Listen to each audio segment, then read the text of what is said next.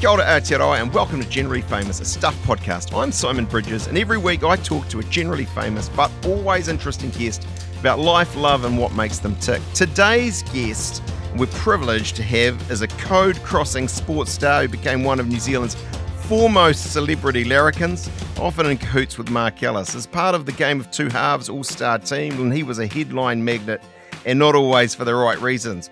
But now he's older, wiser and very family-focused, living, I think, in France.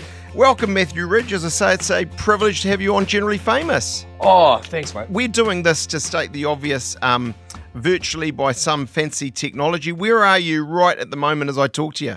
Oh, geez, I hope it's with technology. I'm in Los Angeles visiting my firstborn and my eldest daughter, who's just had she's nearly 2 now, so my first grandson, which is fantastic because life for me now is all about family. Well, pretty much always has been, but your children are the most important thing in your life, I think. So my eldest son is over here as well, which is awesome. It hasn't happened a lot of late, spending time with my, eldest children who are like, Jamie won't like me saying this, but she's 30 now and Boston's 26. So that makes me a hell of a lot older. Well, yeah, although that said, you started young.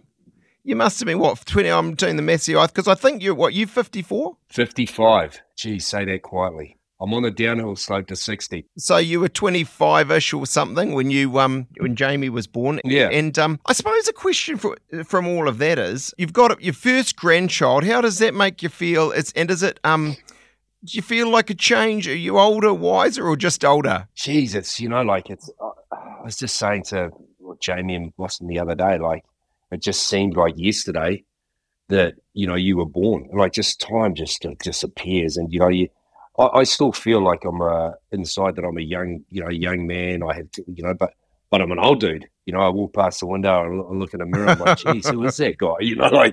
So that takes a bit of getting used to, I guess. I guess you start to think about life and death and all that sort of stuff. And I'm not morbid and I'm not scared of death or anything like that. But you certainly, when you hit 50, things start to change a bit and your perspective on life starts to change a bit. But I'm really enjoying myself. I enjoy my, my life. And, I live in France now, which I never thought I would live in France. I didn't think I'd marry a French woman, but I did. She's she's the love of my life. And, my kids, my 5 children, they, you hear it a lot, but they actually bring me so much joy, probably things that you take for granted when you're younger. But I think as you get older, you appreciate just how delicate life is. Yeah, absolutely. I mean, look, I can see a muscular frame there, so don't be too hard on yourself about being 55. And yeah, exactly. She's just flexed for me. Look, I'm not going to do the same for you, okay? So don't worry about that. Okay, mate, and I think 55 is like the new 35, surely. So I wouldn't be too hard on yourself. Oh, I'm not hard on myself, mate. Let's talk France. Look, I'm imagining, I think I'm right, somewhere in the Riviera. It sounds very romantic and beautiful and good weather. Have I got it right? Yeah, you have. And I just feel so privileged. I think I've led a very full life. I'm packed in a lot, but, like I said, I never thought I would live in France, and I didn't think I would have the opportunity to. It's a big country, and their native language is French. I don't speak French. My wife and we discussed it pretty much. It was just one night in bed, and I just said, "Hey, look, probably you're not speaking any French to the kids at home. The kids aren't going to learn French, and I can't have my children growing up not being able to speak their mother's tongue. Because my father." I didn't meet my father till I was 21, but he was Armenian, and all Armenians speak Armenian, but they have to be raised in the Armenian environment, and I wasn't, and they lived in a different country. So, and it always frustrated me that I didn't speak the language. When I met my father, I spent, I had 10 years with him when I was playing footy. He lived in Sydney, so, and it always frustrated me, and it frustrated him that I couldn't speak, his language. Yes. So I wanted to make sure that, that our kids, sort of my 2 youngest ones, spoke their mother's tongue. And so we bit the bullet, I jumped on a plane, moved ourselves across there, and we're in a place split between Cannes and Nice, a place called Grasse at the moment. We just rent a little place there. And it's like, it's a totally different life, different lifestyle, but it's it's magnificent. I really enjoy it. The weather's just, I don't mean to boast, but the weather's unbelievable. And there's something about it. Yeah. There's something about it when it's sunny. When it's sunny, no matter what happens, you've got a few issues on your plate. You've got some worries. You've got some, it just, when you feel the sun on your face, it's just sort of, just everything's a bit lighter, So, Yes. yeah, I just feel so fortunate to live. And France is a beautiful country. Like, they talk about New Zealand being a beautiful country, and it is a beautiful country, but France is, it's every bit as beautiful. There's absolutely no doubt. So, yeah, really privileged and lucky. I want to make a confession to you, Matthew. When I sort of saw you over the years, I thought those swarthy good looks. I thought you're Maori. You must have got that a lot. Heaps. Like, I'll tell you a story. Like, I played a lot of tennis when I was young, and I loved tennis. It was my first love, or tennis and soccer. And I was a little dark shadow. And anyway, the president of our tennis club at the time, a guy named Frankie Dennis, he was a really jovial chap and a Māori. He said, "Matthew, I want you to play in the New Zealand Maori Tennis Champs. It's, I think you'd go really well." And I said, "Oh, Frankie, I'm not Maori, mate." He goes, he looked at me and he goes, "Doesn't matter, mate. You look Māori." I was like, "Yeah." So I played in it. So I played in it, and I won the under 16s or the under 18s or something like that. I can't remember. Fantastic. Well, the other thing, of course, about you is you're from, am I right to say you're originally from Rota Vegas? I am. Yes, I am. And I suppose the question is, you're a long way from Rota Vegas now. Can you remember growing up there? Good memories, not so good? What's your take looking back on Rotorua? I don't remember a lot about Rotorua because I ended up from Rotorua with my mother. Because in those days, if you had a marriage outside of wedlock, it was all a bit, and so my grandfather was a very strict Englishman, so he wasn't very happy with my mother at that stage. So we ended up living with a family in Rotorua for about a year until my grandmother put her foot down and said, to my grandfather, "This is what my grandmother tells me, and I believe this is, how old are we down?" She said, "Jerry, if you don't drive me down to pick up my daughter and my grandson, I'm leaving you." And he hummed and hard for a bit, and sure enough, he drove down and picked me up. And were your grandparents, did they, I suppose what I'm trying, did they do a good job? Or I suppose they did the best job they could? Look, honestly, Simon, I had the best upbringing. I think this is what's, how hard it is to raise a family and raise children these days with the pressure, the financial pressure on just, on everybody really, but 9 to 5 people that are, you got to get to work at 9 o'clock in the morning, you get home at 7 o'clock, you're tired from a long day's work, your kids are tired, your kids are on laptops and all that sort of stuff, your wife gets home, she's got to cook, or you've got to cook, or whatever, we just don't have that, that I guess, connection of real family time that I used to have. I'd get home from school and my grandma was there and my grandfather was there.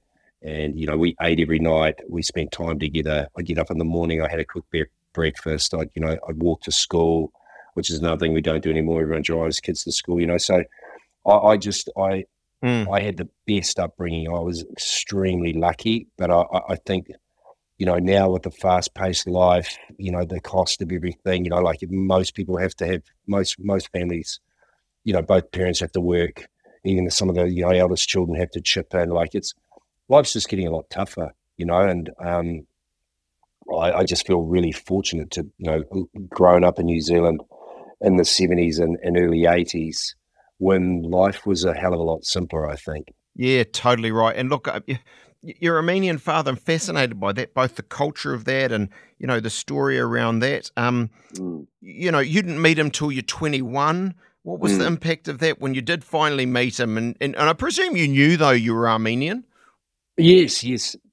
My mother kept, that flame inside me alive. And I actually met him very briefly when I was 12. I went over I represented Auckland in soccer over in somewhere in Australia. We landed in Sydney, and I met my father very briefly at the airport, but it wasn't until I went and played for Manly that got to know him. But I was really lucky that my mother kept that, flame alive. But I think when you haven't met your father, you always have that, that you want to know, and you want to see what the type of man that he was, and all that sort of stuff. And but if I wasn't raised by my grandfather, I think I would have turned out a very different person, because for me it's really, really important that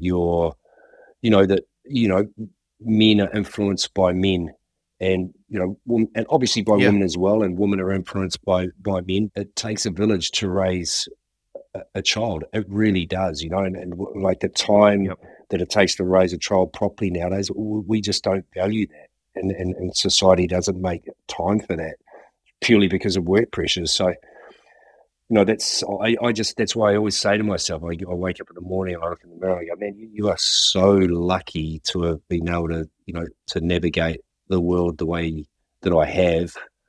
And I like to work, but I don't put a great emphasis on, I don't want to be the richest person in the world. I just want to have enough. Yep. I just want to be able to do what I want to be able to do, to be able to provide for my family, to be able to, and I feel really fortunate to have got into a position like that. I'm not saying that, I'm not skiding or anything like that. I just feel blessed that's happened. And so I do feel very fortunate, and long may it continue. I can imagine there's a world of difference between being brought up by an older Englishman as opposed to an Armenian.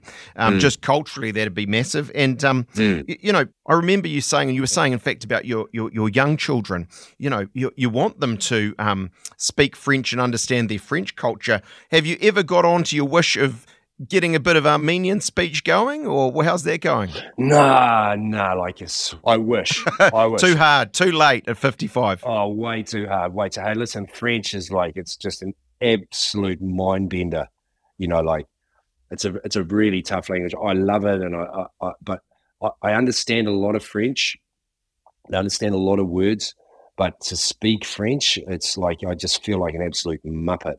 So, because I'm obviously thinking in English and all that sort of stuff. So that's been really quite a bit of a cultural shock for me, because it's important that I learn to speak French and can communicate with French people in their language, because otherwise I don't think you get accepted properly into the culture, and I think it's really important that when you move to another country, you have to be grateful that, first of all, you're allowed into their country, and then you need to integrate into the ways of that country. I think that's really important, So for me, learning the language is a priority. My kids are fluent now, which is just it's unreal, and so I'm super stoked about that.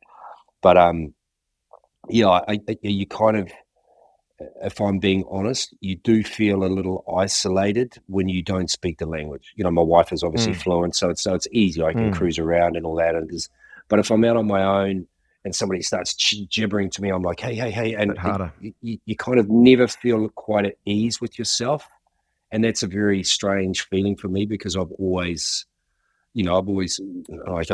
I've just always felt at ease, because I've, been able to speak the language, and, and I'm a reasonably confident person. But it's funny when that language part of it is taken away from your personality or your toolkit, you really feel quite vulnerable. So it's been an interesting experience.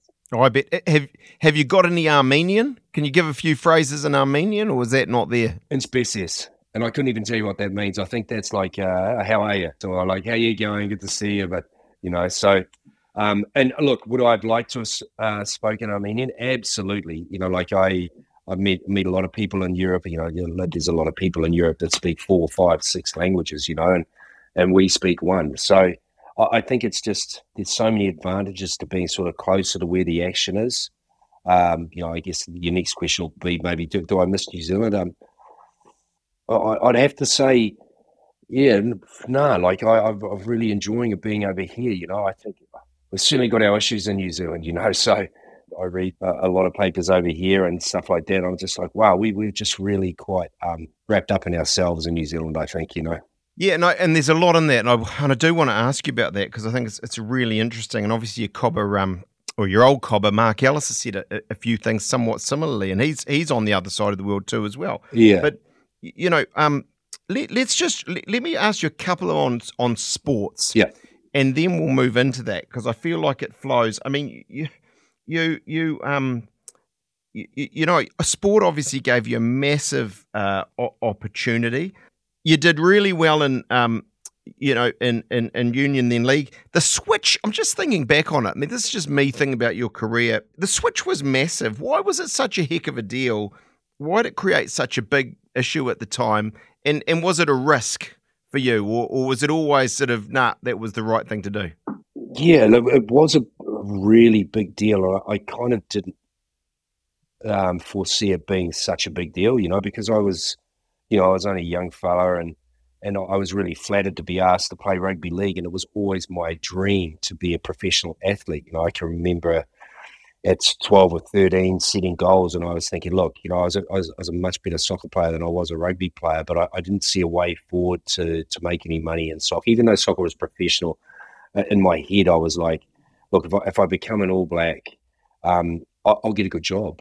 That was why I was doing it, pretty much to, I was always very focused on trying to set myself up. I didn't come from we weren't poor, but we certainly had to keep our eyes on we had budgets, and my grandmother was at a little notebook and, had to go through things, and money didn't flow easily, but it was pretty tight. But so I was aware of that.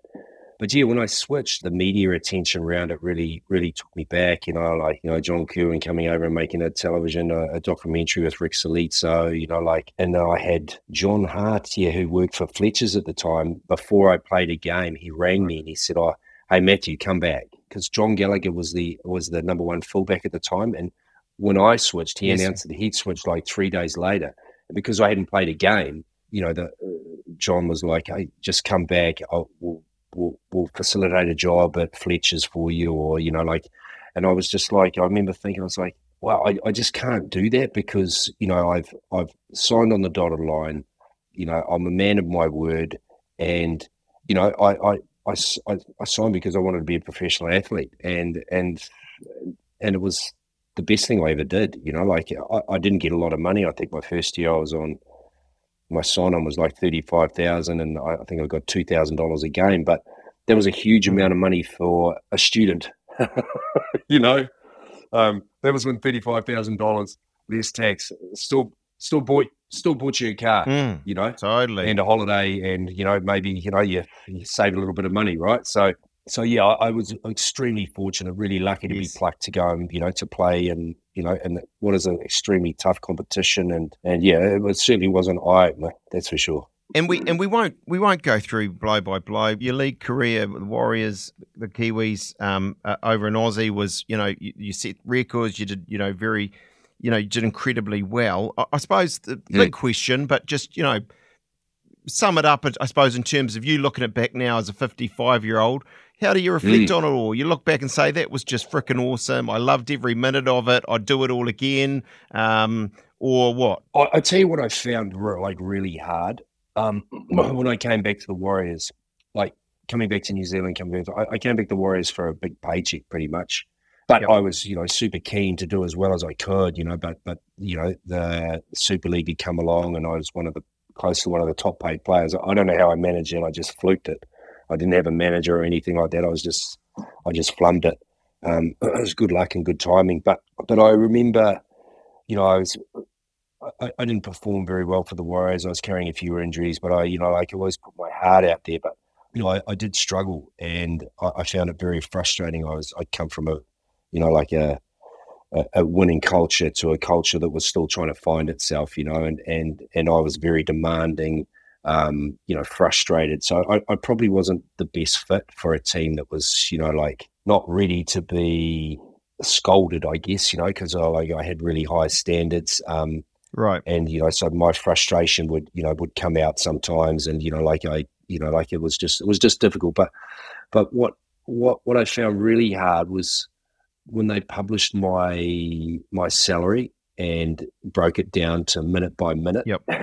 And, I was on a lot of money, but that wasn't my fault, that was just the way it was, so, but there was a lot of hate, and, maybe hate's too strong a word, but, it really, people say, "Oh, how could he get that much money?" And I can remember Paul Holmes ringing me up one day, and he said, "Hey, mate, we need to get your side of the story across." And I was like, "Oh, cool." And he came around and we did an interview. I don't think it helped, but what it gave me is I was like, "Oh, there's actually some people out there that can see that like this isn't all good." So I found the treatment by the club, and the fact that my salary was leaked, and then like it's all through the people discussing on talk back, and we do a lot of that talk back stuff, like gee whiz, but it's quite toxic, I think, that stuff. There's a lot of negativity, there's not a lot of positivity around it, I don't think, from what I can remember, so I don't actually listen to a lot of it, so I'm not an expert anymore, but that's what I can remember thinking is like, we need to be way more positive than keep whinging about all the negative aspects of life. The Warriors are in renaissance at the moment. It's been remarkable. I suppose I'm just interested. Are you sitting there? You've told us a bit about your sort of view on New Zealand versus France, if you want to put it that way more broadly. Are you sitting there watching the Warriors? Do you watch the ABs at all? Did you go to any of the games in France, or are you all baguettes and pétanque these days? No, I'm not pétanque, but I watched the Warriors with great interest, and I was like, what a fantastic result, and just how good for New Zealand, but how good for rugby league as well, like obviously they didn't quite, to make the big dance, but they certainly performed admirably, and I think their coach deserves a big pat on the back, as does all the organisation, but what is it? What do they say? Like, one season doesn't make a summer, or so they got to turn around and they got to do it again next year. And they've got to be better next year, and they've got to demand that of themselves. And if they can remain level-headed, keep working, work for one another, be honest with one another, and continue to go in the same direction as a team that they're going at the moment, then I think they've got the sky's the limit for them, which is that's a pretty remarkable thing to be saying about the Warriors. I don't watch a lot of the rugby league or rugby union during the season. In fact, I watch nothing. I'm a tennis nut, so I follow that. Right. But I do. I was very proud of, obviously, a proud New Zealander, and proud of the effort that the All Blacks made, and I was just so gutted that they didn't win it for their coach, because I thought the treatment of that of the All Black coach was horrendous, and New Zealanders should really take a look at themselves when they are ripping people to pieces like that. It's that's people have got families, they've got to go to work every day. They've got and the stress of being an All Black coach, and the stress of being an All Black, full stop. The stress of being an All Black captain. The stress of being a Kiwi. The stress of being an athlete in New Zealand, and the glare that the public puts on you is not easy. And then you've got to, deal with all the keyboard warriors and all the people that think they know better, and all this, and then hear all the rubbish that's spoken about you. It's like it's a very negative environment that we've created, that society's created, where people can now jump on a computer and just like, come on, mate, say it to my face. Yes. Look, I totally agree. But I was just gutted for Ian Foster. I played against him when I was I think he played for Waikato, and he was a number 10. But I was just so stoked. I was just so stoked for him, and so disappointed for him that he didn't get there. But he signed off with a bloody good effort, and I think New Zealand's obviously, hopefully, really proud of the effort they made, because everybody wrote them off. They weren't even spoken about, and they just played, some magnificent rugby. And look, let's face it, rugby can be pretty boring. I've got to be honest, it's pretty boring. But those two quarterfinal games, French game and the South African game, and then the Aussie game and who do they play? Kiwi game. Who do we play in the quarters? Ireland. Yep. What about those two games for games of rugby? Phenomenal game. Yeah. Unbelievable. Correct. And for me, I was just really stoked for New Zealand that we played so well, and we didn't get there, but hey, it's the way it goes. No, I totally agree. And look, I agree with every word you've said. Do you think, though, and look, AB's coach is one of 2 or 3 of the worst jobs in New Zealand. I've had one of the other ones, actually, but we won't get into that. Oh, mate, and you have. like, all power to you guys. Like, through COVID, it was worst time for the worst job, but we won't. Yeah, but can I just say something? Can I just say something on that? You know, like if you stick your head up in New Zealand and people don't like what you had to, you know, like there's people that like you, they don't like you. But holy, you know, like we've just got to take a little bit of a chill pill and just relax, because, you know, like if we want everybody to be the same, No, I agree. we're not going to be encouraged like freedom of thought and, hey, and I'm going to go this way, I'm going to go that way. You know, like we want to box everybody into this corner, like, oh, you can't say that, you can't do this, you can't do that. Nobody's going to float to the top, you know? And I think we just have to change our attitude a bit and just be a lot more positive and less negative. We actually need to be a lot kinder in what we say and the message we deliver, because words hurt. They really do. And get behind people, because when people get behind other people, you rise up, you know, and you perform better. When people are trying to pull you down and you're hearing all this negativity, what are you going to get? You're not going to get the result you're looking for. Absolutely. Some fantastic words there. Look, do you think, though, it's worse in New Zealand than other places? I'm just going to say what I think. You know, like I love New Zealand, but I just don't like our attitude. You know, and I think we've got the world bluffed a little bit. You know, like, oh, we're clean and green, we're this and that, it's amazing, da da da. And I was like, hey, come down and have a look. See what you think when you get here. See how expensive it all is to buy a house now. Like, can you believe that you cannot buy a house in New Zealand unless you're like, I don't know, you need a couple $100,000, or you want to live in the Stewart Island or some, you know, like, and that's fine. Like, don't get me wrong, Stewart Island, I love Stewart Island, but, you know, like, it is almost like I worry about my children, like, how, unless they're successful, you can't just be a normal person, like, be a labourer or a, you know, just this normal job that you had back in the 70s or 80s, and you bring home $25,000, but you could get a loan from the bank and you could go and buy your house and you could work it off. Now, what? We can't do that. It's impossible. No. You know, and then then if you got to raise it, even a 10% deposit, 20% deposit, then the banks punish you for, you know, like they're like, oh, your deposit's not quite high enough, so we're going to make you pay a higher interest rate. Like, it's like just the whole system's geared against, you know, the working class.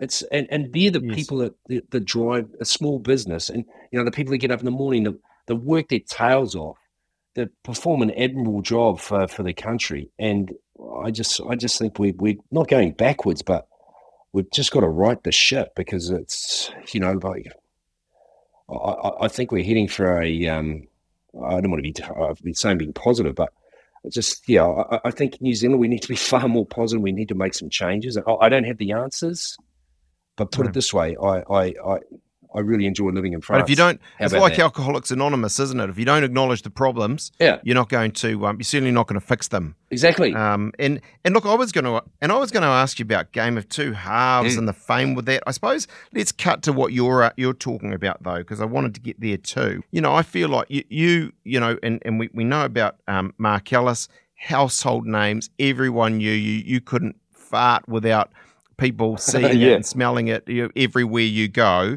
Must have been a bit claustrophobic for you. But I suppose to take that further, the other thing that's sitting there, and, you know, we know Mark's just down the road somewhere from you, is in the northern Italy, and he's been pretty outspoken. I mean, it's hard to disagree with him, but about New Zealand losing his mojo and so on. You're effectively saying all the same stuff, aren't you? You agree with what he's saying, that you know, we sell ourselves some myths about New Zealand. It's the best place in the world and so on. But actually, have you been to northern Italy? Have you been to the south of France? And we've got a lot that we need to fix. 100%. Like, I couldn't agree more. You know, like, it just has to be said. All the sorts of things that we have. We're such a little country. Like, it should be easier to, you know, to all come together and get it and work as one, and like deliver our country to the world and say, hey, this is what we got. You know, New Zealanders used to be really industrious and hardworking and all that sort of stuff. You try and find somebody to come and work in a car wash. You try and find somebody to go and work in a cafe. You try and find somebody to go and work in a restaurant. You try and find somebody, like, it is impossible, right? Now, when did New Zealand become like that? It became like that when we all go, hey, you know what? You don't have to go to work today if you don't want it. If you're feeling sick, you know, take time off. And here's a job seekers benefit for this and that, and da-da-da, like righty-rah. And you're not allowed to speak to them like that. You can't say, hey, mate, come over here, get off your backside and start working. You know, like, oh, no, you've got to go. Oh, can I have a meeting with you? Like, what the? Like, we've just become so lefty PC bollocks. It's ridiculous. We've forgotten how to say how it is. You know, and I'm sorry to all those people out there that go, oh, you know, oh, he's an arsehole. Yep, I'm an arsehole. Bullshit. I'm just calling it. It's the truth. I think you need to look. I feel like you need to tell us what you really think, though, Matthew. I love it, but you're right. Some people won't, but I do love it personally. You're bringing out the naughty side of me. I've got to be careful, but because I'm in New Zealand, not in the south of France right now. Yeah, no, I get you. You know, I get you, Simon. You know, but you know, like I don't stick my head up anymore because I don't want to say the things that I want to say. I certainly am not on social media or anything like that because I just don't want the negativity. You know, like. And like, so I've gone real quiet and I'm happy to go quiet. But this, like, if I think like that, I'm not the only man. I'm not the only person that thinks like that. Like, I'm not an unintelligent, you know, like bullhead. Some people might say I am, but I've sort of got the lie of the land a little bit. And this is what I feel. You know, like, if we're not prepared to pull our finger out and work, you know, we don't work anymore.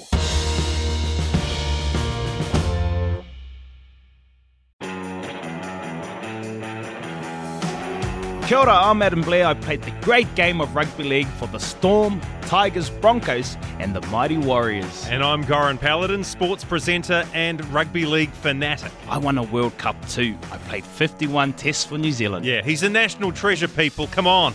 Blairy and I, we're joining forces for a brand new rugby league podcast called League of Our Own. Each week we talk Kiwis across the NRL and of course everything was. All the big names, the big stories. And some of my own stories too. Well, if we can make them fit. We'll make time.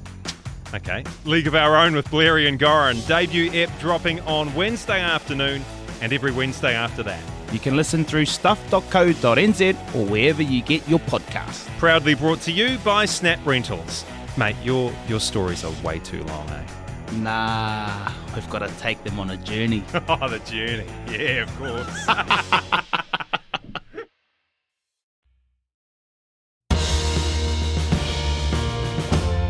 How long have you been in France now then? I've been, we came over, my wife moved here in June 22nd and I came over early August.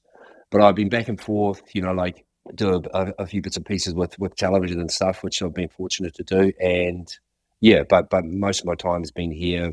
We traveled a lot. Went to Southeast Asia for the school holidays, which in Europe are in the Christmas time, which is June, July period, which was amazing. So yeah, like I said before, I just feel really fortunate. I don't have I've got enough to do what I want to do, and I'm very conscious of enjoying my life, but also trying to ensure that my children are well raised, respectful, valued, love. I guess because in the end, that's all we have. You know, I think if we spread a little bit more love, we'd be a hell of a lot better. You know, as a human race. Are you, I take it from what you've said as well, you're loving France, you're not missing New Zealand. Is there anything you miss? I mean, is it the cliche Vogels and Marmite, or no, you are loving what's happening in France and you're not coming back anytime soon? No, like, you know, and I guess the other thing too is like when you look at the geography of where we are, it is a long, long, long way to go, right? So I'd say this, if we're not careful as a country, people will see the myth that New Zealand has sort of become. Like, we're not clean and green. We're not all this and that. And we've got some big issues in our country, right? And, you know, the cost of living crisis, all that sort of stuff. Have we got the ability to turn around? Absolutely. But I think we have to have some, you know, we have to look at ourselves in the face and, you know, look at the guy next door to us and say, hey, how do we turn this around? I don't know. I don't know how to fix it. All I'm saying is, hey, this is what it's turned into. I'm not particularly a big fan of it anymore, so I left. And people would go, yeah, well, you know what, good riddance, see you, mate, good riddance. I'm like, yeah, okay, cool, good riddance, see you, have a good life. Oi, on your bike. Couldn't give a rat's. Hey, Matthew is standing up right now. I was slightly scared he was actually going to leave the podcast, but don't take it too literally. Sit down, Matthew. We've got more to ask you. Hey, we mentioned Mark Ellis, the likes of him, Mike King, Marty Devlin. If you see, are these guys still mates, or was that a time of life? I mean, I'm just conscious he is, as the crow flies, not that far away from you. Yeah. Like, look, Mark and I, like, if Mark walked through the store now, like, we'd just be like, brother, you know, like, but we're not, we don't live in each other's pockets. We talk every now and then, you know, but, you know, he has my life, he has his life, I've got my life, the same with Mike, the same with Marty. I've spoken to Mike, like, maybe a year or so ago. I've spoken to Marty just recently, you know, like, we touch base every now and then. We had a really fantastic ride with the entertaining TV show that we got to, you know, we were blessed really. And there was a magic about what we did, and people loved it, you know. So, and that's, you know, I'm really thankful that we made people laugh, cringe, cry, you know, like it's a privilege to be able to perform, I guess, you know, and that's the thing I would say to people, you know, like, you know, don't judge a person until you meet them. And if you see somebody on television, like, it's a little different when you're giving an interview like this, because it's more serious, and, you know, but when you're playing a role in something, or it's a show, like, it's an aspect of your personality, you know, like, it's part of who you are. Like, you can send yourself out, but it's not the be all and end all, and that's not the well-rounded thing. So we've just got to just use a common sense approach. And if you haven't got anything nice to say, then don't say it. Or should I have told that to the younger self? Well, but you say that, but have you, I mean, listening to you now, I mean, you're not afraid of being controversial, and I like it. I don't think there's an issue with it, but it's like, I suppose the question is, from that younger self, when you're hanging out with those guys we've just mentioned, and, you know, you're on TV and you're a sports guy and all of that stuff, and living probably a relatively, not in a negative way, but a fast life. Have you changed that much? Yeah. Have I changed that much? Me personally, have I changed that much? Yeah, I don't know the answer. Maybe you have in a huge way. I still have the same values that I had back then, you know. But like, my grandmother used to say, Matthew, never worry about they. They's a collection of he, she's, us, and buts, and always laugh loudest at yourself, you know. So those things really. Those, you know, little phrases like that really arm me for the career that I took, and, you know, like, ending up on TV and being in the public eye, because, you know, people are either going to like you or they're not. And, you know, like, it does hurt when people, you hear nasty things said about you, or people think you're this, or people think you're that. Not everyone is going to like you. That's cool, right? But so you have to let that go. But I think sometimes it gets a little bit out of kilter, and, you know, people just have to take a chill pill and go, hey, how would I feel if I was saying something about somebody that I hadn't met? And, you know, like, oh, he's a such and such. If I had $1 for every time that I met people and they go, you know what, mate, you're actually a real good bastard. You know, like, I thought you were a prick. You know, like, hey, and you're like, and I'm like, yeah, mate, yeah, cool. Hey, God, thanks. Oh, it's real nice. You know, and like, but I get that, by the way, about every day. Yeah, but I get that every day. Like, you know, and it's like, what, you know, you go, come on, man. Like, until you meet somebody, like, don't judge. Like, when you meet them, you know, it's then cool. Then you have your peace.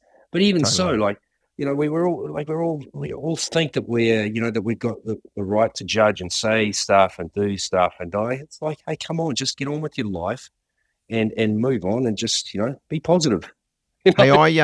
Hey, I've jumped around a heap here, but it's because it's been a great conversation, lively. I want to I've got this other one on France I wanted to ask you. You know, our given all you've just said, and, you know, you've got a sense of your, you know, if you like to put it this way, political views. My preconception of France is it's this sort of left-wing, high tax sort of scenario, but of course they do life so well, don't they? I mean, what would you like New Zealanders, and a lot of New Zealanders have been there, but what would you like to New Zealanders to know about France and living in France that you think they probably get wrong? Well, you know, they say the French are really rude and offhandish, and if you don't speak their language, they're like, ha, ha, ha. They're not. They're actually really generous with their time, and it's changed a lot now, because the young people, obviously, they want to speak English. So, you know, 15, 20 years ago, if you went to France and you didn't attempt to speak French, they probably wouldn't speak to you. But now it's definitely changed. I tell you what is amazing. You know, my wife's obviously French, so she gets it's an identity card and a health card. Like, she goes to the other day, she broke her wrist and she went to get an x-ray, and then go and see a specialist. Do you know how much it cost? €8. Yeah, do you know how much, Yeah. it's just like, that's no insurance, and then if you've got insurance on top of that. But what I will say about that though, is, you look out the window in France, there's a lot of people on the beach. They are very, they're pretty chilled. And, so I don't think you can get away from the fact that we have to be productive.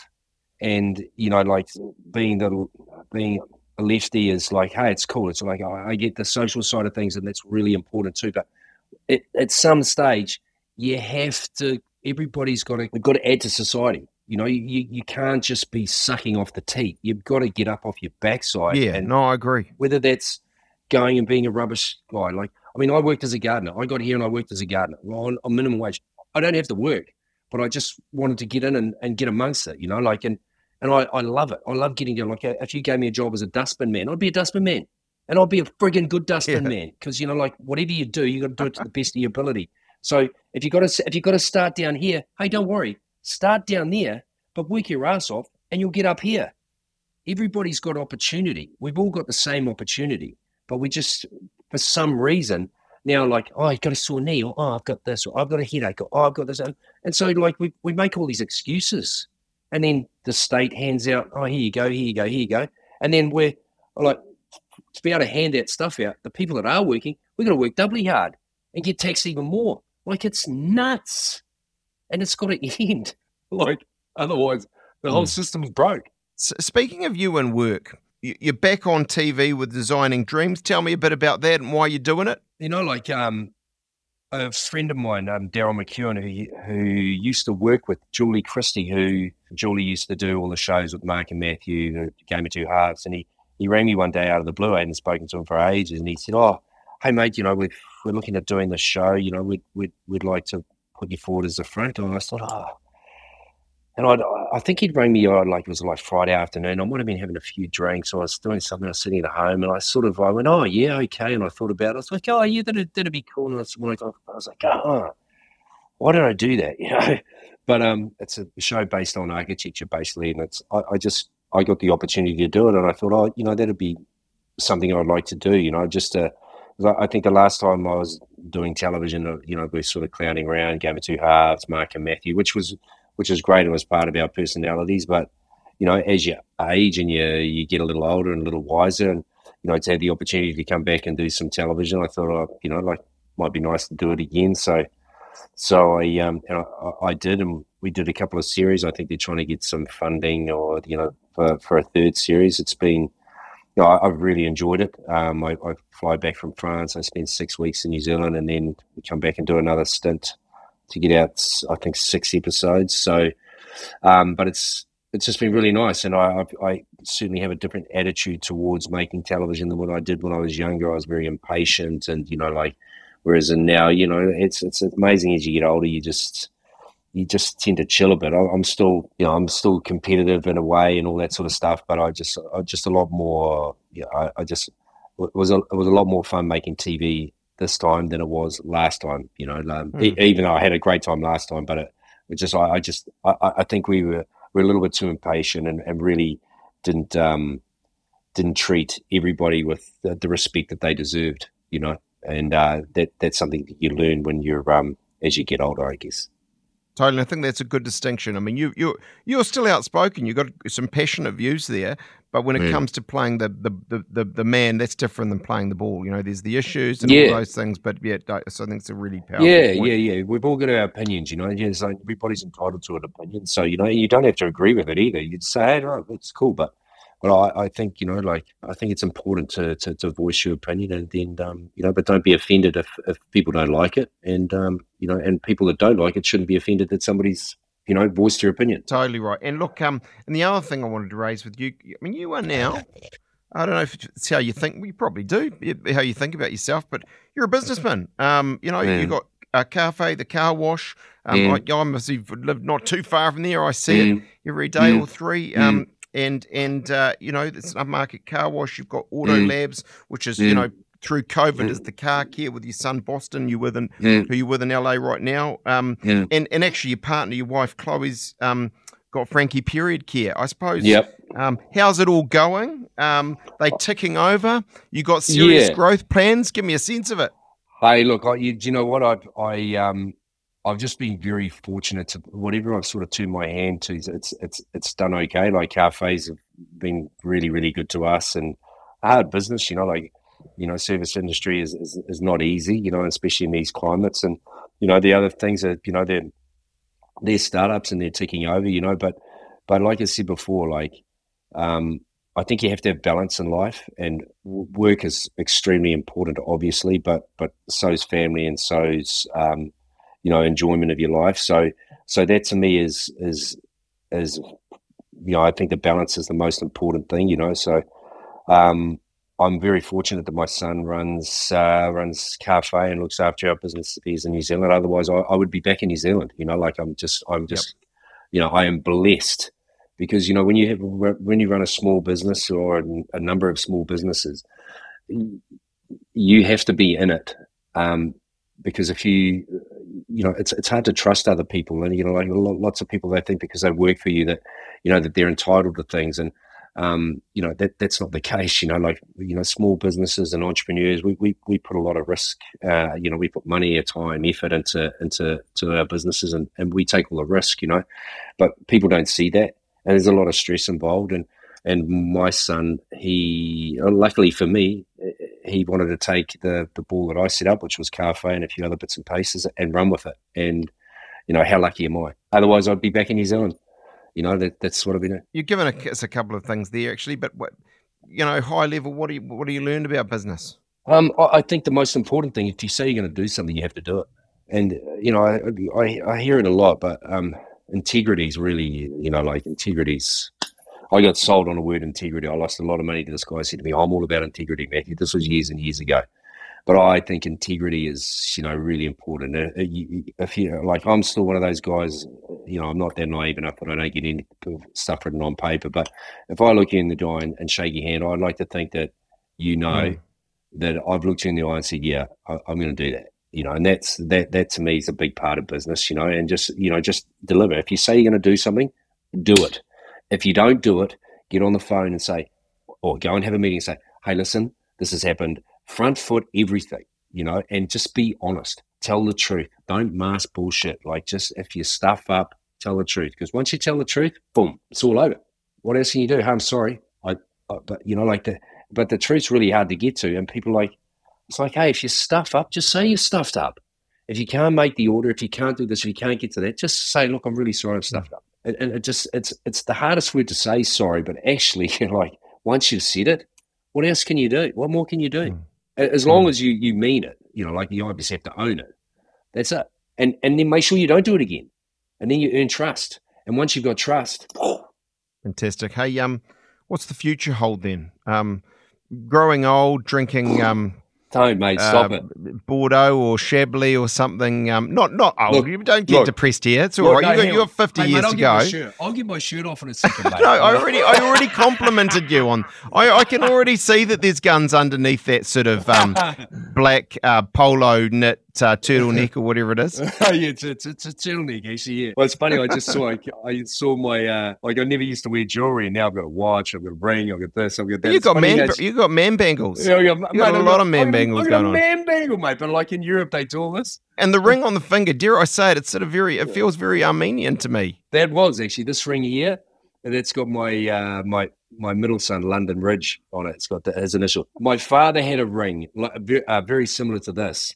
And he gave it to me, but it has his initials on JN. I wore it and I flogged it, but it wasn't solid gold. I think it was made of whatever else, and it split in there. And I was like, I just loved it. And I remember when London was born, I was like, you know what, I'm going to get a ring made, and I did. And it's a big booty ring, but it sits on my little pinky and I don't know if you can see, but I've got a really big fat knuckle there when I broke the injury, so it sits perfect.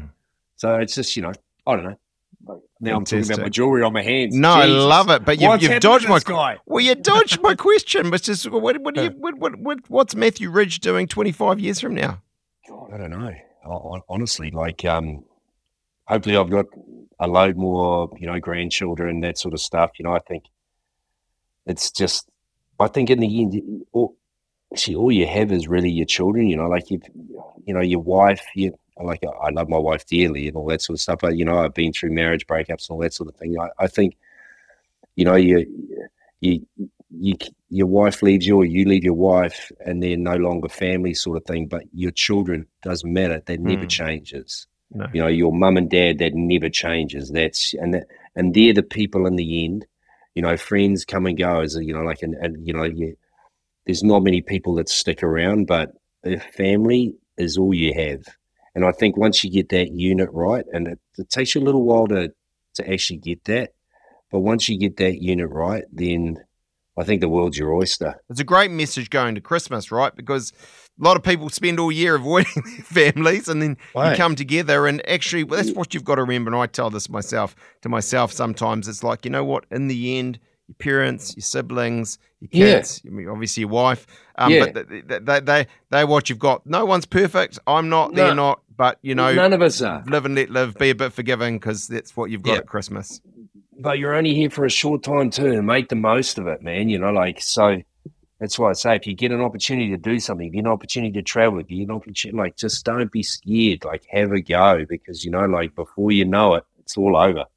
Totally. Totally. Take more risks. Live a little. Yep.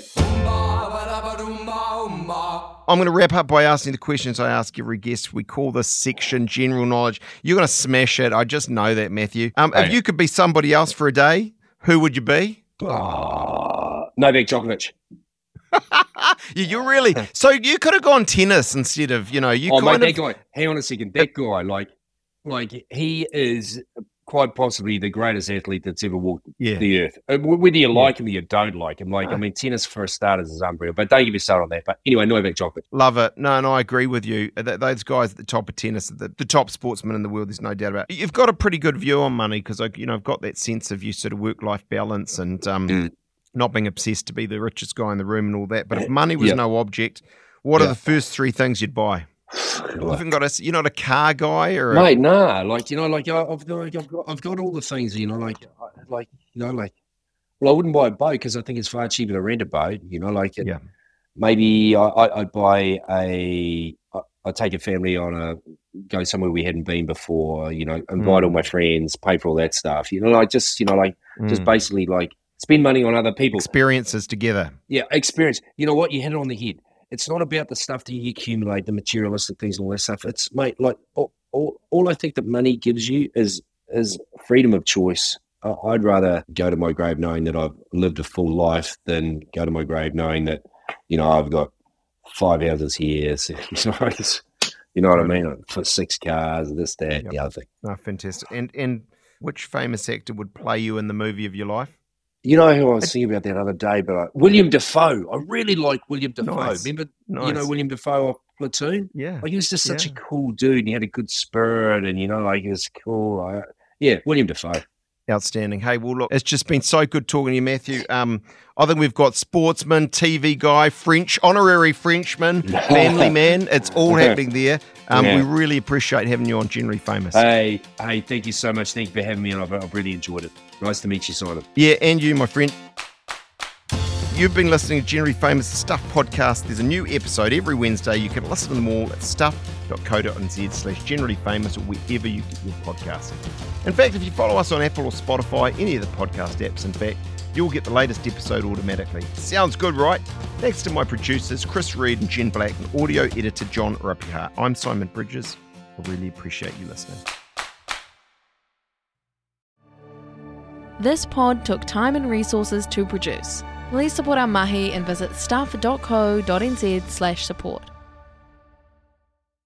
I think you're conflating a whole bunch of issues. Don't want to be held to account on rising child abuse numbers. You can manipulate crime statistics. I promised I wouldn't have a TED to you about gotcha journalism. Playing into the National Party's attack line there. I think it would be a resignation offence if I didn't deliver tax reduction. I'm not worried about it at all. Nothing iffy in there. That sits with you perfectly fine. That's what we're focused on. Whatever happens in politics, the weird, the wonderful, the important, the thought-provoking, we got you. Listen to Tova wherever you get your podcasts.